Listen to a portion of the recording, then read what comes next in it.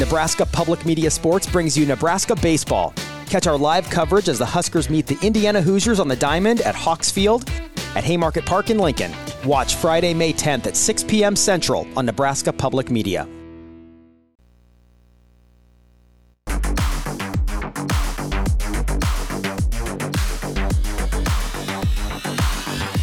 You're listening to Hurrdat Sports Radio. Rivers to Woodhead, has some room. Danny Woodhead dives up ahead to the 5-yard line. He's got a first down. Rivers looking for Danny Woodhead. He's got him, and he's in for the touchdown.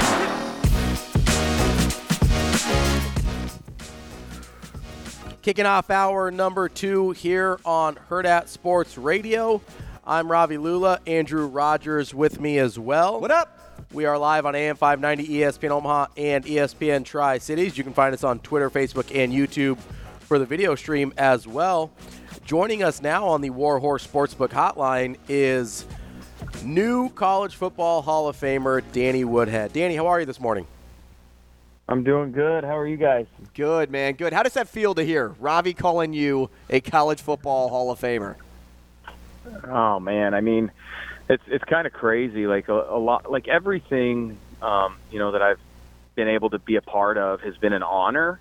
I think this one hit a little differently than maybe any of the other past things because it's kind of the highest achievement. So I mean, it's pretty cool. But I'm hoping every person that played with me or that blocked for me or whatever, they feel that they have a little. They feel that they have a little piece of me getting in because without a doubt they do, and the coaching staff, because I couldn't have done it on my own, clearly.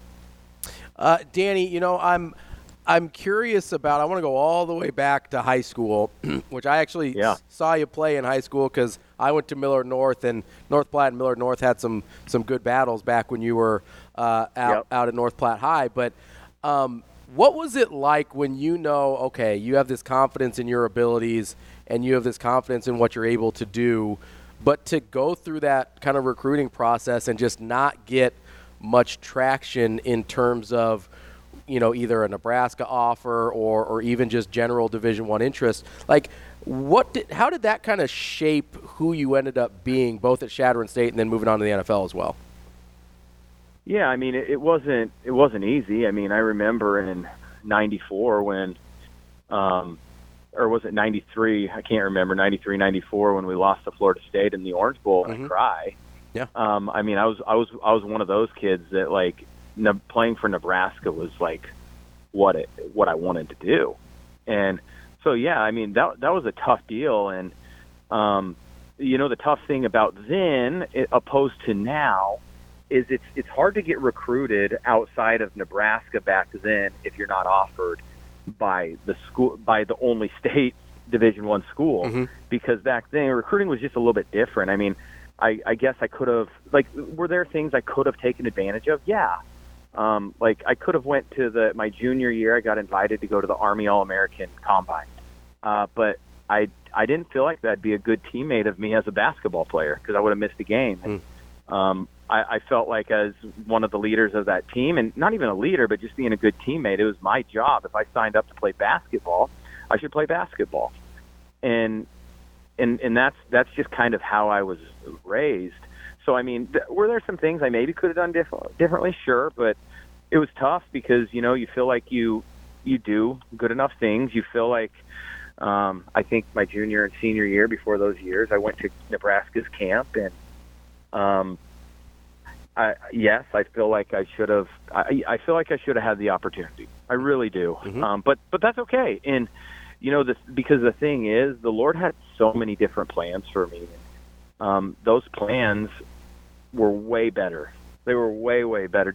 Are there times I wish I could have walked out or ran out on at Memorial Stadium? Yeah, for sure.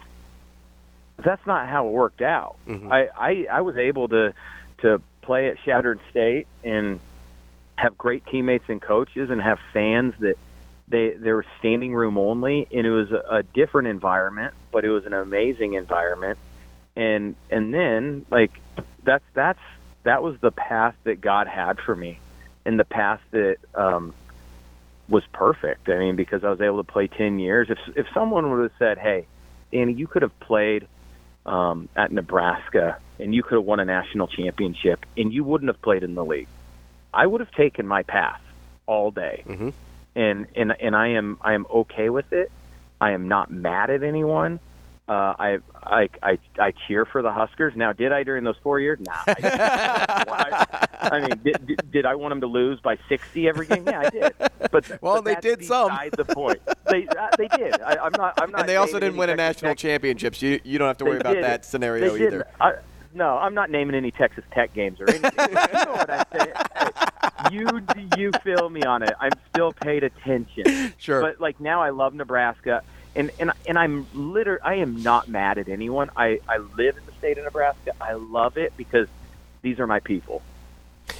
Danny, before we move on to kind of the rest of your football career and what got you into the College Football Hall of Fame, I have to ask because I don't know that people now maybe remember how good of a high school athlete you were in other sports. I mean, you mentioned basketball. If I remember right, you were averaging 20-plus points per game on the basketball court. Weren't you also really good at soccer? Was that – you played soccer, right? Like you led the state in goals in soccer, I think, as well? Yeah, so I played freshman, sophomore, senior year. I went out for track as a junior, and I didn't run great. I think I got 5th in the 100, but I did it because people were saying that'd get you a scholarship. Didn't get me a scholarship, so I said, I'm not doing it. I'm doing what I love. Yeah. And in soccer, so many people say, oh, track's so great for football. Yeah, I don't know if I agree with that. Soccer might have been the best thing that could have ever happened to me for football because it's straight agility. And if I'm building a football team in the NFL right now, I'm not getting guys that can just run straight ahead fast. Mm-hmm. I'm getting dudes that can beat man-to-man coverage, and they can make a paycheck doing that. So, to me, soccer was one of the best. I mean, basketball was great too, hand-eye, everything. But soccer was incredible just for the agility and just the footwork. It made me such a better football player. And Danny, and you're also a scratch golfer too, and I know you've done some of that after you retired as well. But outside of football, was there a sport, or maybe even including football, was there a sport that you enjoyed the most? Obviously, football you made your career in, but which one did you low-key kind of love? It was kind of funny because 7th and 8th grade I didn't play football because I wasn't allowed to because I was homeschooled and they didn't allow me to play in the school. So I became, I don't know if I'd say obsessed. I loved basketball. I thought basketball was going to be my ticket actually. And things kind of just changed. I mean, I had a great freshman year. I had a great sophomore year. My coach said, hey, this school, it was a Division I school, they want to know if you're even worth recruiting.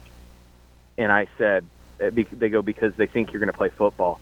And me at that point, not a dumb kid, but I was like, nah, I'm playing football. And I could have had options. So it wasn't really dumb of me because it worked out how it was supposed to work out. But I loved basketball. But I would say into my freshman year and sophomore year, I also I always loved football. I was like, gosh, I'm pretty decent at football too. Yeah, 10 years in the NFL, I'd say so. Yeah, not too shabby. Now, Danny, do you think I want to go back to your point that you made on how you didn't skip a basketball game to go on maybe one of the best spots to be recruited. Do you think if you were getting recruited 10 years down the road when social media became king in terms of recruitment videos that staying for your basketball game wouldn't have mattered and you still would have gotten the look that big schools could give you because they saw everything right in front of them? Yes. I mean, I do, but it's okay. It's okay that it didn't. Do I think there's other things too? Nowadays, a running back like what I was is kind of what people want. Yeah. When I was, it was newer when I was coming out, right? Kind of. I mean, there were guys that were my size or smaller at Nebraska, so that was kind of hard to that one's kind of hard to say. But Yes, I think yes, I do. I think, yeah, I think the frustrating thing is, not the frustrating thing is, but I mean, the career I had, I thought would get me in, and I thought my numbers would get me in, not my stats numbers, but all my athletic numbers, my 40, my vertical, my agility, all that stuff. I mean, it's the same thing, same story as when I went in the NFL, right? Sure. And it's okay. My story wouldn't be my story without my past. It just wouldn't. And I'm so okay with it. I'm not mad. If anything, I'm so thankful. I'm so thankful because my life revolves around my faith and my trust in my Savior, Lord Jesus Christ. And what his plan was for me, looking back as a almost 39-year-old man, I'm like, that's a sick idea. You know what I mean?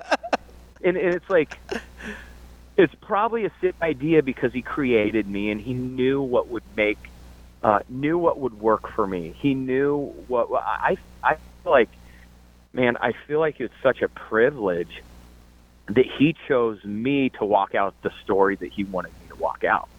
I really do. And I all I feel is blessed. But blessed, when I had the opportunity to go to the U.S. Open qualifier to the final stage, which is crazy. I remember being at church and worship, and I was closing my eyes, and I felt like the Lord was I was just having a conversation because it was right after, and I was I almost started tearing up because I was I played 4 years at Chadron State, had a really good career, had a great career in high school, had amazing 10-year career in the NFL, and now you're letting me do this too.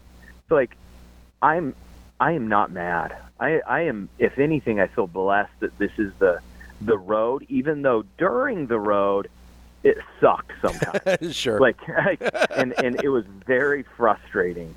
But I'm so just filled with gratitude that I was allowed to take that path.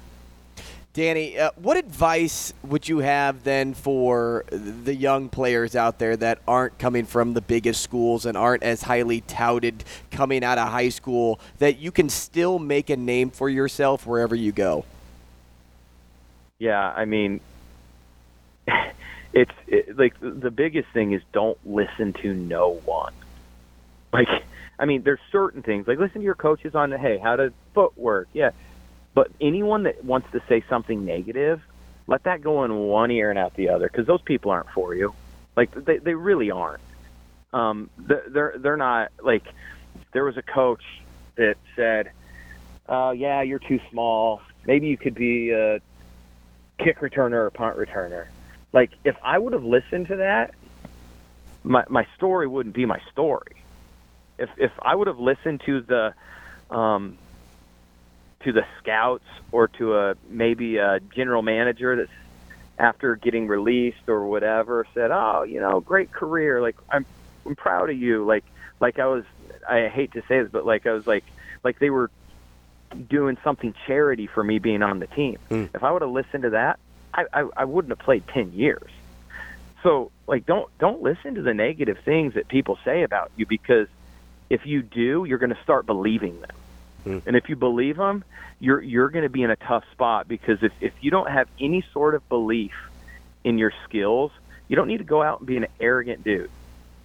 But if you don't have confidence in the things that you do, you're probably not going to make it. Danny, we're talking with Danny Woodhead, College Football Hall of Famer, Nebraska native, 10-year NFL vet. Danny, I want to touch on your college career real quick, and then, if you don't mind, I do want to ask you a couple Bill Belichick questions before we get you out of here. Sure, yeah. But the reason we're having you on is because you did get elected to the College Football Hall of Fame. Yep. I mentioned some of your accolades earlier, 2-time Harlan Hill Trophy winner. When you left Chadron State, you were the all-division NCAA rushing leader. Just throughout that experience, you've talked a little bit about it and just how great of an experience that was for you at Chadron. Is there a couple of things that stand out the most to you? Like I'm wondering at what point you understood how successful you could be. Like at what point during your either freshman year, however early it was, when you got to Chadron, you're like, oh, I could be really good here. Yeah, I mean, I had a lot of confidence in what I could do. Mm-hmm. Like, so I felt like wherever I was going to go, I was going to be able to play. And so when I got to Chadron, I felt like I was going to be able to play, and I thought, hopefully they're not going to just be like, oh, he's a freshman, he can't play. That was my biggest worry, and my biggest worry, unfortunately, I think at any place would be, and it's not to focus on it, but is to worry about the things you can't control. Mm-hmm. And luckily, I didn't do that enough, like too much, because I had confidence in, my abilities, and then I would say if you talk about my whole college career, I'd say my freshman sophomore year, I obviously knew I was a good running back, but I didn't know, if the NFL was going to look or whatever. And I think that's when I realized my junior year, it was kind of some of the numbers that we were able to put up was kind of silly. And, right. And it was like more like, I can't remember, but I think I had to have averaged over 200 yards a game. And it was just kind of silly. And I think that's when it was like, oh gosh, like this is a little bit crazy. And I was fortunate to have a great line, a great quarterback, great guys, selfless receivers that would block, almost like, the Nebraska teams of the 90s when receivers were extra linemen. It felt like those guys bought in as much as the linemen. And when you have 11 dudes, kind of 10, because the quarterback has to hand it off, mm-hmm. but like blocking, things can work out really, really well. And I was fortunate of great coaches, great teammates, and man, just being at the perfect spot that I was supposed to be at. Danny, moving into the NFL now, as Ravi alluded to, getting a quick take on Bill Belichick. In our eyes, he's the greatest coach of all time. But how is he great to you? How is he the greatest coach to Danny Woodhead? The reason he was the greatest coach was because he didn't care who you were. He had no care who you were. Like, you don't have to be 6'1", 230, 6'2", 230, like coaches would try to say. First of all, that's like not like an ideal running back. There's one unicorn in Derrick Henry, okay? And outside of that, that's not really an ideal thing. And he would just put the best players on the field that he had at his team. He didn't care where you went to school. He actually didn't even care what your stats were in college. He wanted to know what you did right then and there. And he was consistent. Like, was it hard to play for Bill? Yeah, of course, because he expected a lot.